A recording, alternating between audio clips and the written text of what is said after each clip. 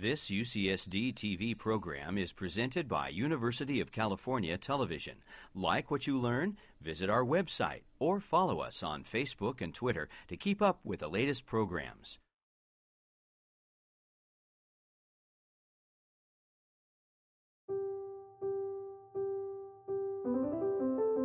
We are the paradoxical ape. Bipedal, naked, large-brained, long the master of fire, tools, and language, but still trying to understand ourselves. Aware that death is inevitable, yet filled with optimism. We grow up slowly. We hand down knowledge. We empathize and deceive. We shape the future from our shared understanding of the past. CARTA brings together experts from diverse disciplines to exchange insights on who we are and how we got here. An exploration made possible by the generosity of humans like you.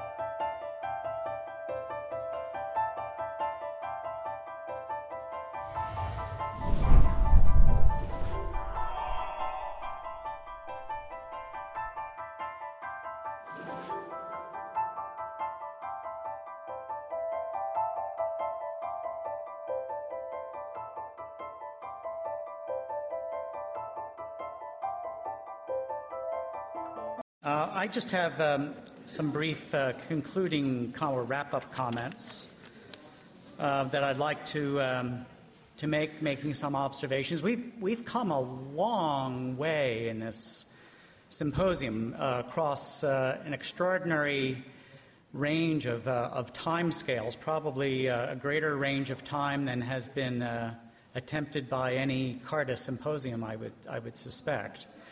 And I'd like to, given that we have made this transition from the study of human evolution and paleoclimate to the present and predictions about the future, I'd like to take us back to CARTA's mandate to understanding where we come from, and to try to provide that my wrap-up comments as a way of framing what we have heard in the last several talks. I would have, I think, 5 observations that arise from the study of human origins that are worthy to consider in the context of the human present and future. I mean, there are many, many more observations that could be made, but these focusing on the specific topic of this symposium. The first is we examined early on is that the predecessors, or the adaptations of our predecessors, not just their physical appearances, but also their behaviors, their ways of life, evolved in a Earth that was trending in particular directions toward drying and cooling, but also in a highly dynamic world, a world of dynamic climates, of dynamic landscapes, changing resources, changes in social surroundings, and so on. And so many aspects of the CARTA mission explore these areas. That's the first. The second is that the baseline adaptations of our species evolved embedded in ecosystems, embedded in the dynamic environments and climates that those ancestors of ours encountered. The fundamental charge of paleoanthropology, the study of human evolution, is to understand how human qualities, including our capacity for the diversity of cultural histories that have unfolded over the past thousands of years and are, of course, unfolding now, that these qualities have emerged in the natural world or by the processes of nature. So, in other words, what the takeaway message there is that humans are integral to life. Humans are integral to the history of life, and that is inescapable, and it's inescapable in the Anthropocene. Third, the overarching narrative of human evolution has significantly changed. It is changed from a worldview and a story of how the human lineage came to supposedly have control and dominion over some primordial ancestral environment, mastery of that environment. And it has come about through scientific studies, particularly looking at human origins in its environmental context, to a story of evolving resilience, adaptability, and persistent change and the challenges of survival. With regard to my own research, I used to see, like so many others, Africa, the place where I do a lot of my field research, as the cradle of humankind, a kind of a nurturing image. The cauldron of human evolution is the term I now prefer, reflecting the churning process that defined the line between survival and extinction in the era of human origins. The fourth point follows from that third one, and that is that the ways of life of our evolutionary ancestors and cousins have come and gone. Extinction has involved not only the end of gene pools and lineages, it has also entailed the demise of ways of life. So, for example, while Homo erectus was almost certainly an ancestor of Homo sapiens, the way or ways of life of erectus are no longer around. And out of a minimum of, depending upon whether, again, this term lumper or splitter, but how you divide up the fossil record, but out of a minimum that most paleoanthropologists recognize of 18 different hominin lineages that have significant time depth to them, only one lineage, of course, our species, survives. All the other ways of life of earlier hominins have gone extinct, even though each species possessed at least some of the unique distinguishing qualities of our species. Now, I have come across people who have said, yeah, but we're around, and that's cool. Well, if anyone sees that as good, it must involve a very jaded view of biodiversity, including biodiversity in our own evolutionary tree. The ways of life of our ancestors and evolutionary cousins were sustainable, but only for a time, and they ultimately came to an end. And fifth and finally, Homo sapiens lives in the world by altering it. It is our survival mechanism. Even simple interactions with the environment as we look back through prehistoric time and making of a stone tool, moving resources around the environment, managing fire, building shelters, planting a seed to try to secure food. All of these basic activities change the immediate surroundings. And this way of life, essential to all human beings today, no matter where they live on Earth, was so successful that it spread worldwide. And so now we find ourselves where the planetary scale of human influence is unquestionable. We have the rapidity of change in landscape that may be quite different from anything that has ever been experienced before in evolutionary history. The planet is packed with people and our ways of changing our immediate surroundings and also surroundings that affect people in terms of the atmosphere and the ocean in places affect people that we have never met and will never meet. And so this afternoon we have heard evidence and arguments that are grounds for pessimism and optimism about the future. And whether the glass is half full or half empty, I think that we have before us a grand societal project, and that grand societal project is to be carried out by the first species that has awareness of extinction. including its own extinction, but also the extinction of other forms of life on Earth. We are aware of human societies on all parts of the globe, and we are connected to them. It seems to me that many of the problems that we have addressed here haven't yet brought up the matter of whether the scale of the problem can be matched by the scale of our compassion. We are a species capable of developing principles of living in a purposeful and meaningful world and acting according to those principles and values, depending upon how much we care. The future will be a world of our own making. That's who we are.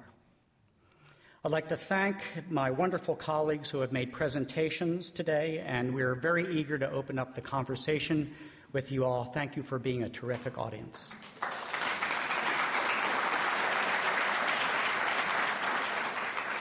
So this is the moment in which I act as your master of ceremonies. And we have had a tremendous number of responses to the questions. And I had to exercise chairman's privilege and select a few that I thought were of general interest. And I also tried to make sure that everybody got asked a question.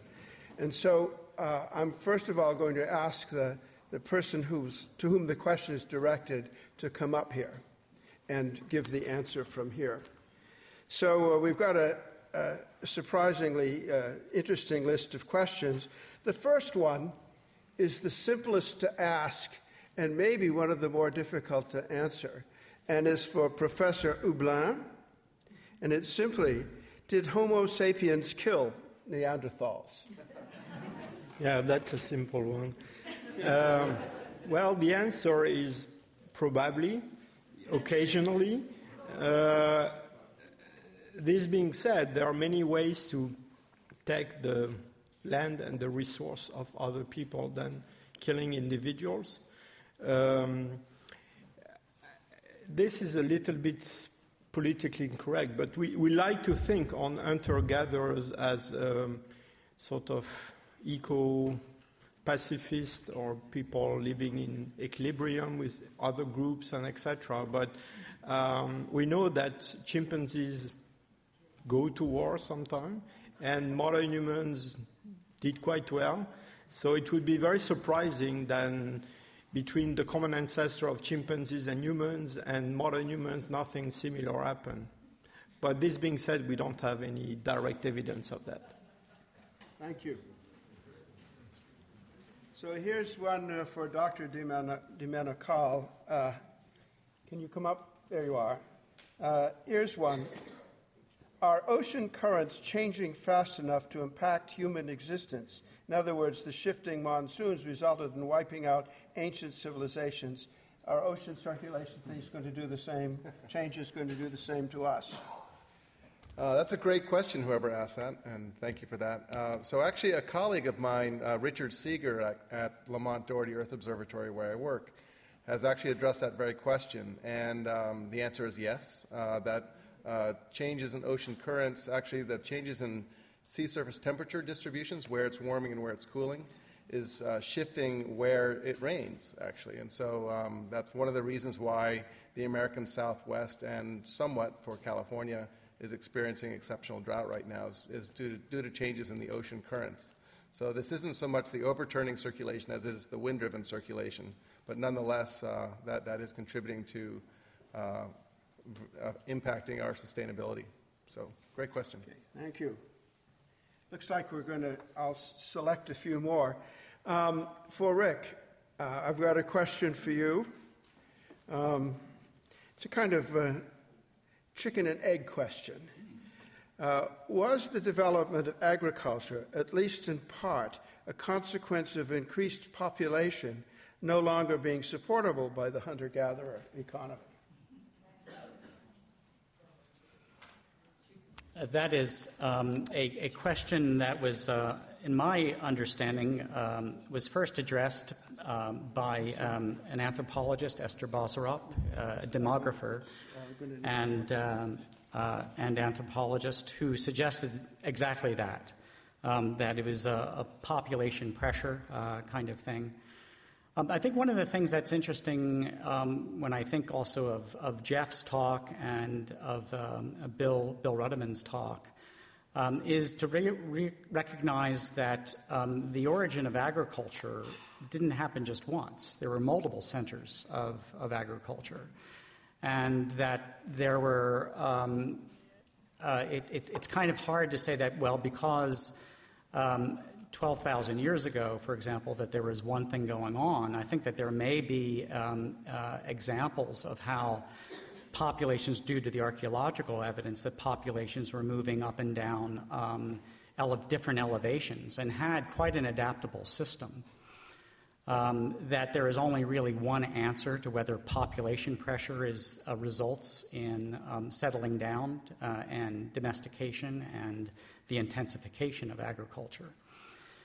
When you look in, for example, in Mexico, the Independent Center of Agricultural Origins in Mexico, you actually see thousands of years, this is the work of Kent Flannery, but thousands of years where it wasn't just hunting and gathering or agriculture. It was actually mixed, and people were doing whatever they could to get enough food and in some ways to buffer some of the seasonality differences, times of dearth and drought. And so I think that we have to come up with a more meaningful and more complicated scenario, that it's just population pressure that pushes agriculture, and that it's a simple and easy transition. I'm going to take one. I don't know to whom it is addressed, but the question is, do any of the changes in climate correlate with the geomagnetic polar shift?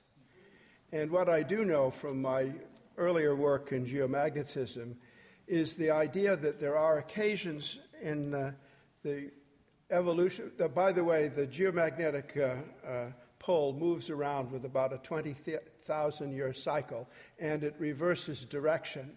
And during the period of time when it's reversing direction, the magnetic field of the Earth is very small relative to other times, and that lets more cosmic rays into the lower atmosphere, and there is a thought that that can affect populations of animals through irradiation of their genetic material. So with that, I'm going to finish that one. Here's one for Bill Rudiman.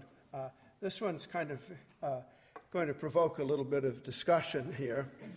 The dating of the inception of the Anthropogeny has political implications, which I'm sure you've struggled with. Does moving the date back to the rise of agriculture 10,000 years ago dilute the recognition of the effects of rapid carbon dioxide increase today?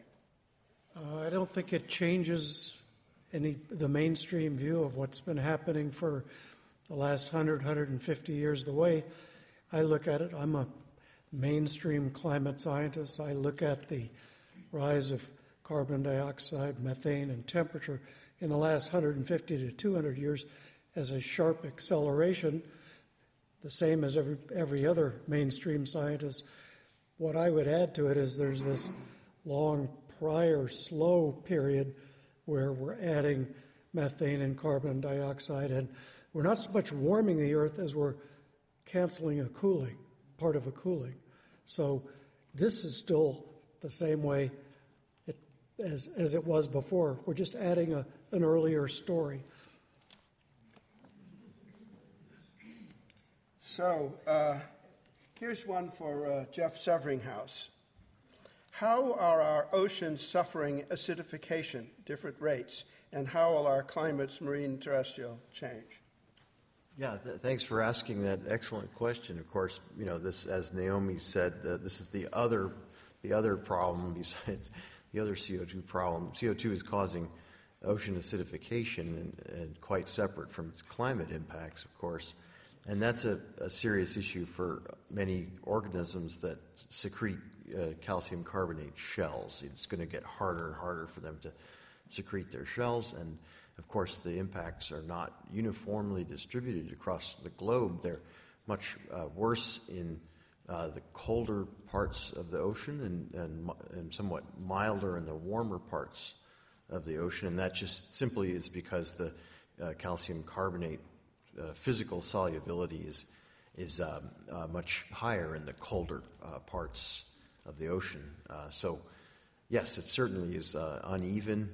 It's, in fact, going to wipe out the deep-dwelling corals probably before it wipes out anything else. So, yeah, it's certainly part of the ongoing extinction story. Does that answer? Yeah, and I have another. Don't go away. As it turns out, I found another one for you. What was the cause of the moisture for the high snow load in the north during the last ice age? Was it the Arctic Ocean? Was that ocean and ice-free? Probably not. The Arctic Ocean probably was covered by what we call an ice shelf, floating glacial ice during the last ice age, and so it wasn't a source of moisture. But it's not so much that there was a lot of extra snowfall in the north so much as it was a lot colder, and so the snow didn't melt, and so it stuck around. That's in fact, the accumulation rates that we see in the Greenland ice cores are about half during the glacial of what they are today. So colder equals drier is a good rule of thumb. Thank you. So I have a question that I think, if I'm right, I can divide between two speakers. The first part of the question is, how accurate are the temperature rise predictions for 2050? And I think that's one for Ram. But then what will the effects be on vegetation and agriculture? That could be Dr. Hadley. So if you both would come up.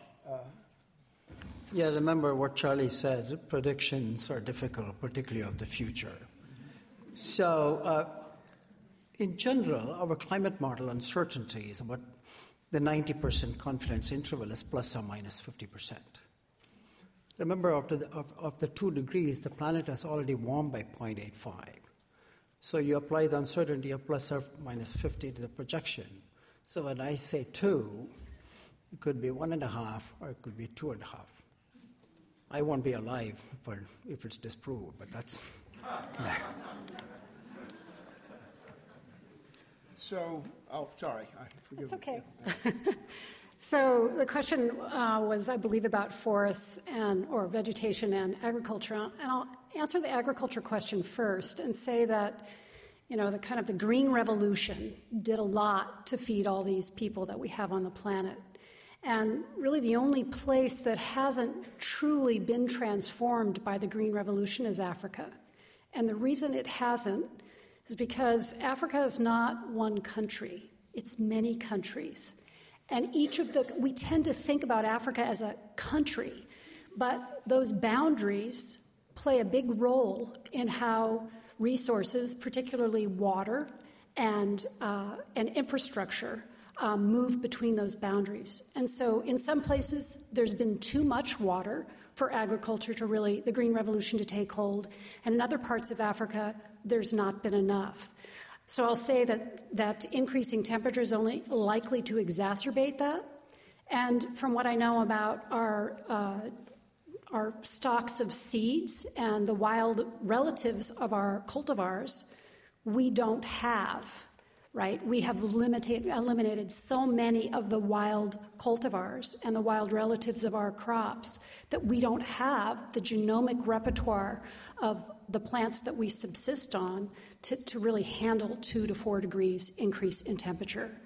And then in terms of vegetation around the world, I'll answer it in terms of not so much climate change, but deforestation. It's an enormous problem. And I have this extraordinary picture of the Amazon that shows, it's from a satellite photo, and it shows that you can define the boundary of South America, the Amazon, the boundary between the land and the sea, based purely on individual clouds. And it expresses that every day trees are respiring and releasing oxygen into the atmosphere, and including they're releasing water vapor.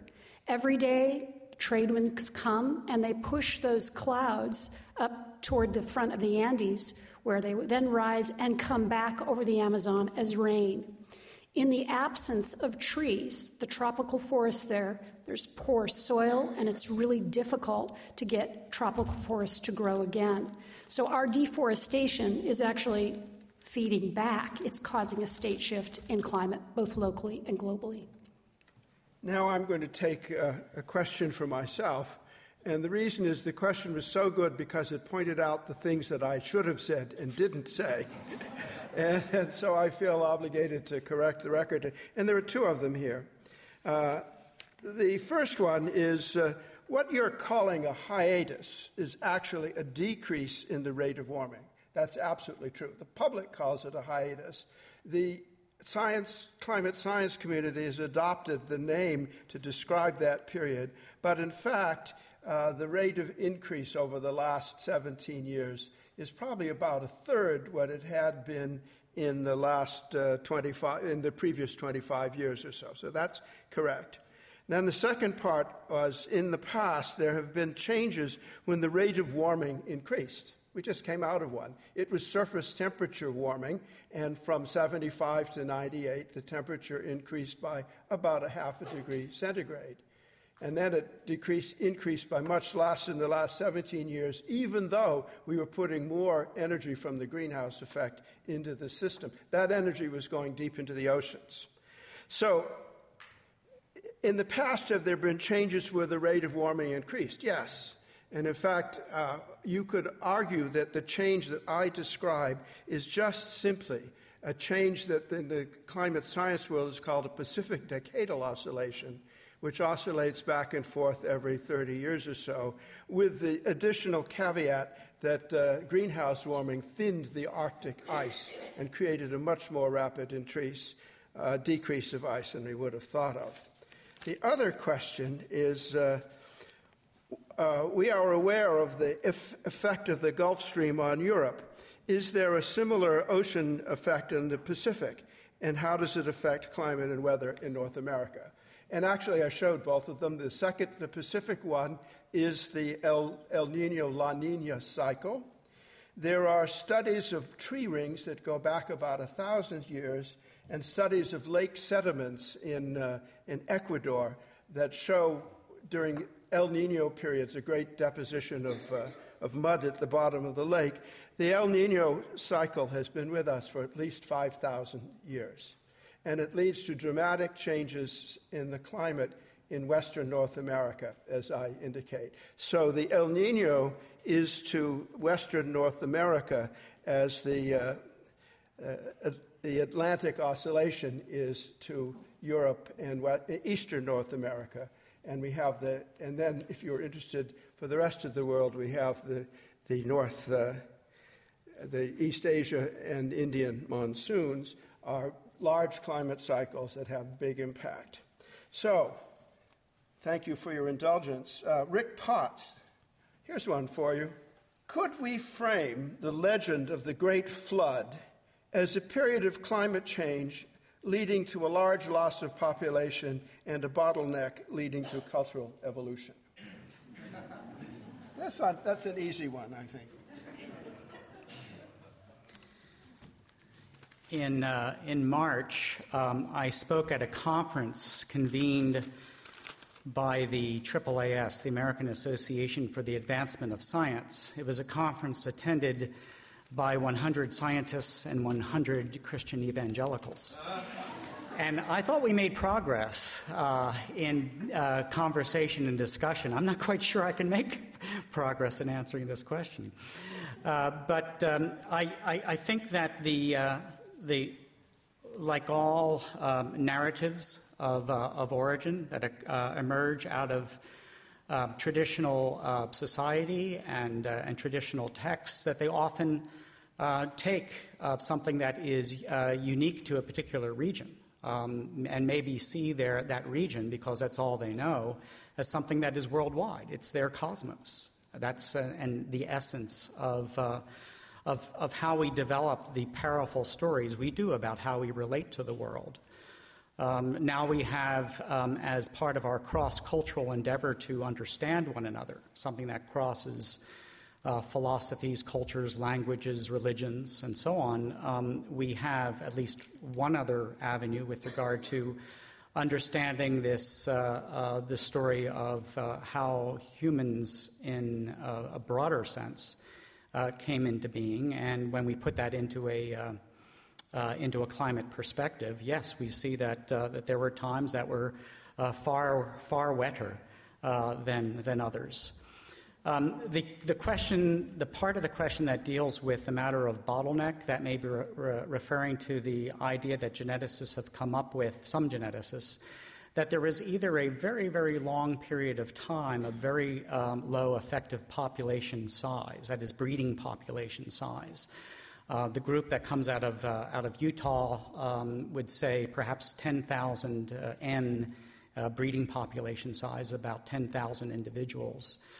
There have been then studies, one published in PNAS, Proceedings of the National Academy of Sciences, in the late 2000s, 2008, I believe, that looked at a whole variety of genetic biomarkers and suggested that the effective breeding population size of our species, from which all modern human genetic diversity, nuclear genomic diversity arose, was from a breeding population size of perhaps 600.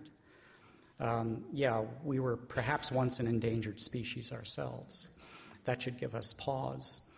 And so the one thing that seems to be, by many people who work in Africa, they do not see the explosion of Mount Toba in Indonesia as being the driver of that, but rather that was a time of very strong oscillation between wet and dry cycles. And a number of us who have gotten drill cores out of the ground to look at long climate sequences over the last 500,000 years are going to take a very close look at that. But that's as much of an answer as I have right at the moment. I'll try to come back in a couple of years and tell you the answer. Thank you. Now, I'm going to close. We have several more questions, but I'm going to warn all the speakers at the end that I'm going to ask them to come here and give a brief answer to the last question. And so here's one, and I think I didn't quite know how to address it, but I think I will address it to Ram. Recent results in behavioral economics says humans aren't rational. How do we design strategies for survival as a civilization that transcend national and cultural limitations? Charlie, I clearly told you my origin is in quantum mechanics. I don't know if I'm really qualified to answer this. Certainly, as far as the behavior issue, I don't know if I can touch that, but clearly what I would emphasize is what we concluded, and you were there at the Vatican workshop, thinking about the sustainability issue. Remember, it brings in intergenerational equity, generations to come, we are damaging the planet, and intragenerational equity, which is what few of us are doing, is going to negatively impact. There it's clear we fundamentally need to change our attitude towards nature and to each other. And how do you make that happen? Maybe a social scientist could tap into the rational part of our brain. But I certainly think this is really the domain of the religions. They talk about morality, and it's a moral issue. We all have to change our behavior. So I would more appeal to the religious leaders to help us out than appeal to the rational part of our brain. And I would just add that one theme that lodged in my mind from that great conference goes something like this. The society that cares for all its members will also care for all the environment. And if we don't do that, they both will go down together. So I now have two questions for Naomi. One, there's two of them, and then we'll end with our final question here.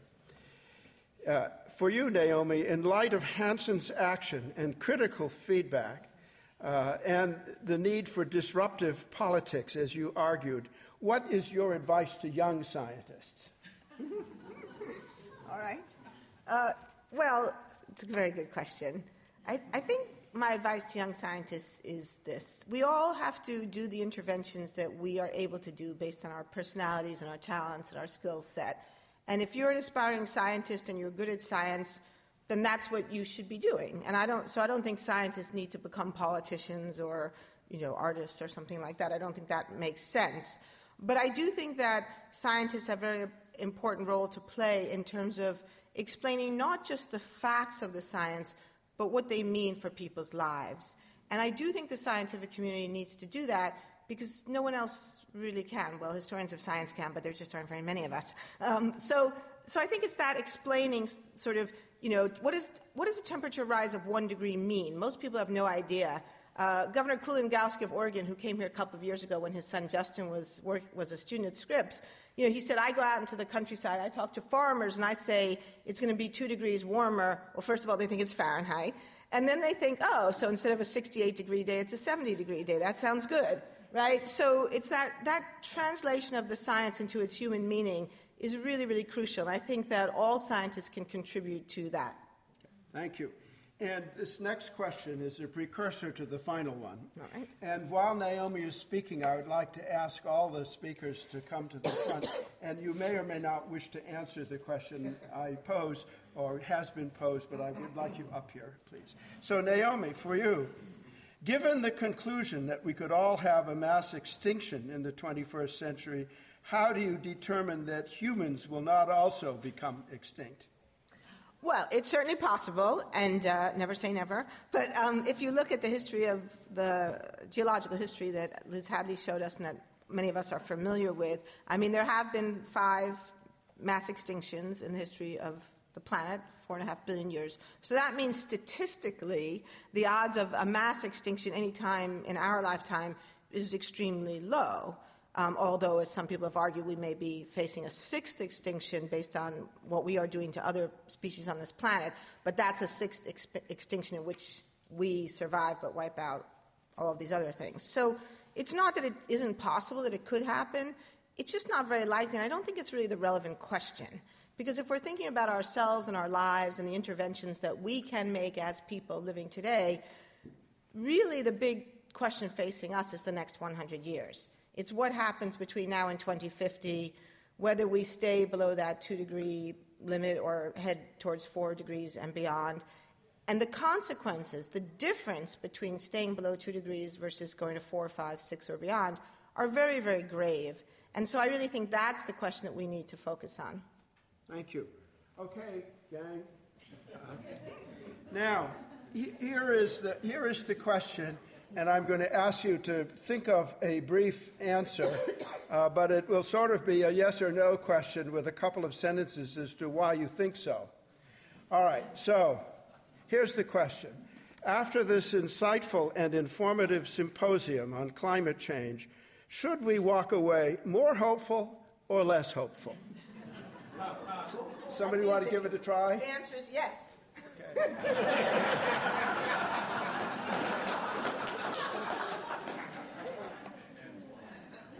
I'd like everyone to give it a try. I think we should go more optimistic. Let's use the microphone, yeah.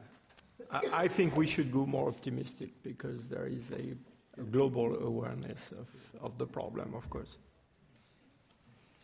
I think that because you're here, that's hopeful for me. Generally, I'm pretty depressed about the state of the world. But I would say, I'll say that one thing I didn't tell you about, although Ron really gave a nice example of, is that I think that we need to look for our inspiration to the 3 billion people that are living below poverty. And it's not so much that they should look to us, but we should look to them, because they're leapfrogging technology, and they're showing us how well we can do with little. That's what gives me optimism in the world. I strongly endorse what Dr. Hadley said, absolutely. I'm certainly very hopeful. Remember, don't forget, it's a $450 problem. It's just climate change.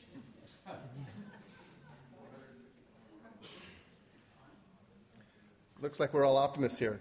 My view is really simple, is that I think we have to be optimistic, and the reason why is that any other view is just too depressing. I mean, I think it's impossible to tell the lowest, the lowest 3/4 of the world's population that things are going to be worse for them than they are already, because they're already pretty dire. And so we have to not only envision a future that's better, but we actually have to make it. So that's my view. Well, I'm an optimist too. I believe that this is actually very hopeful situation in many ways, and partly because if you look back at history again, I love history. So the whole recognition of disease as a problem having to do with public health and sanitation, that didn't happen overnight. There were public health advocates that were working for maybe half a century, maybe even a whole century before we got sewage treatment systems. And so, I like to tell the audiences I speak to that there's no such thing as Republican sewage treatment and Democratic sewage treatment. Everybody's in favor of it, right? So that's kind of the way to look at this problem. It didn't get solved overnight, but we're going to get there.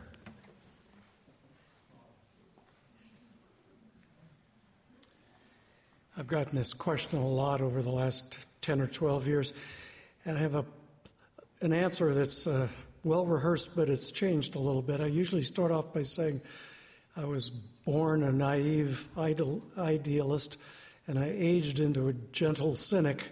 My assessment of the level of human selfishness, there are plenty of wonderful people in the universe. There are a lot of very selfish people, too. And so I think left to their own devices, people at large would not sacrifice to a solution, even though many of you may. I usually then say I don't get asked to give inspirational speeches. However, the last couple of years, I've started to shift that opinion, and that is there are things happening technologically with solar arrays and battery storage and a number of other areas that so far they're incremental, but they're accelerating. And I see the possibility of something that's just absolutely transformative even in the next 5 years, much less the next 10 or 20. So I'm not quite the cynic that I was 5 years ago.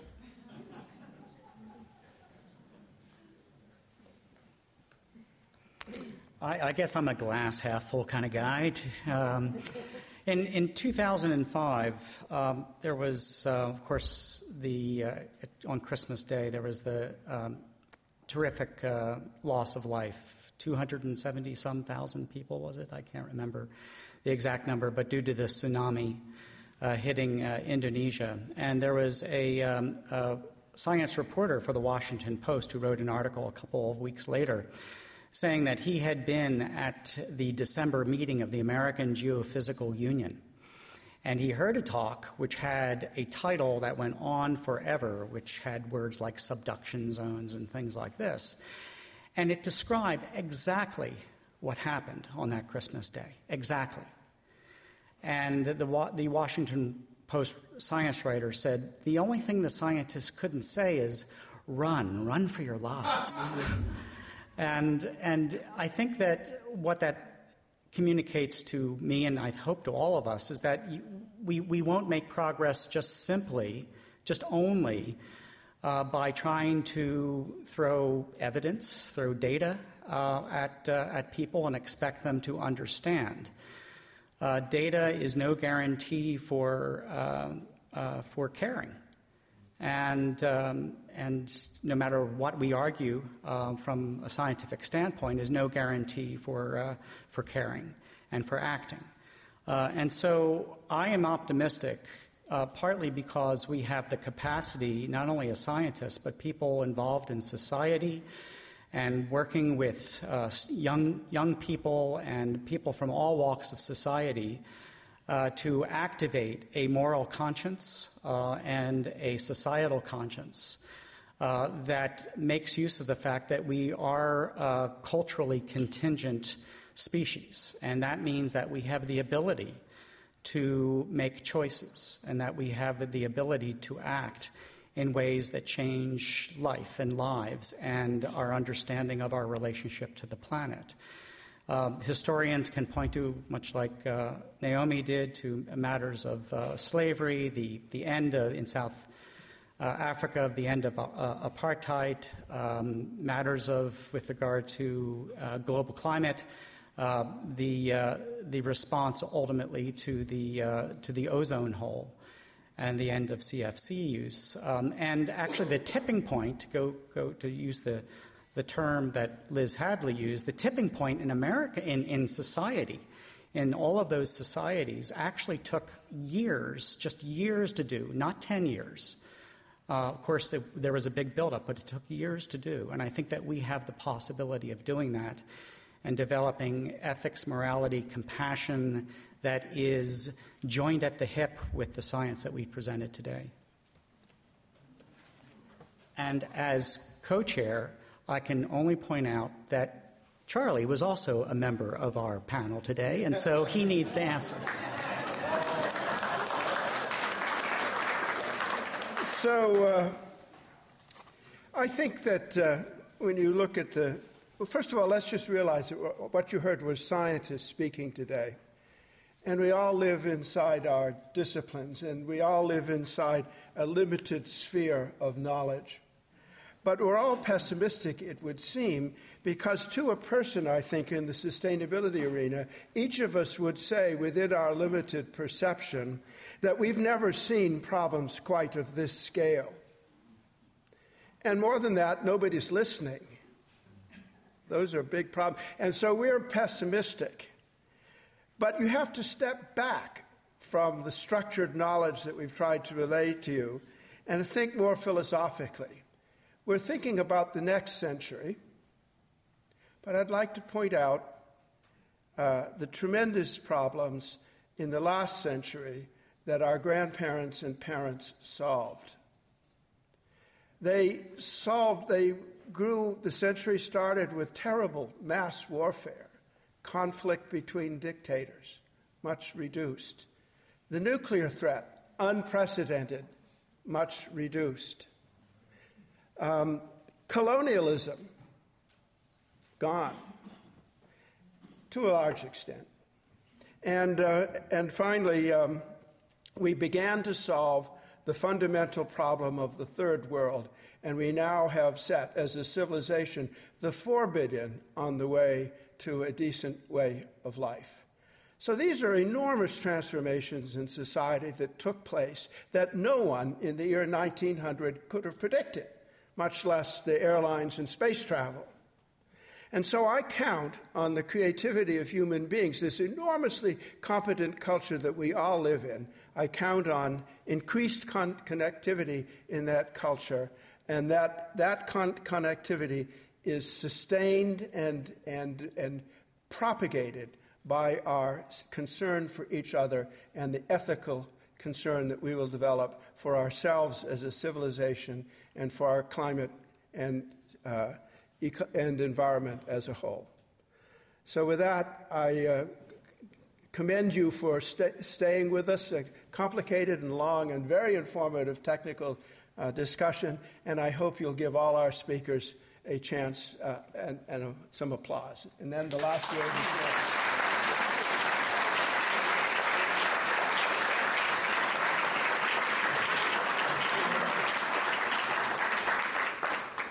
I'm Margaret Schoninger. I'm one of the co-directors of CARTA, and I want to just thank everyone. I would like to start really with our co-chairs. That was just a phenomenal series of presentations that you have put together. I would also like to speak to the speakers. Each one of you, I think the thing that struck me was how integrated you were.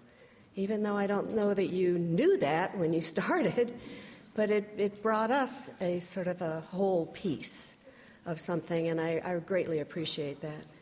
And I will also thank our supporters. I mean, there may be many of you in this room, but there are many people who are our supporters who are not in this room.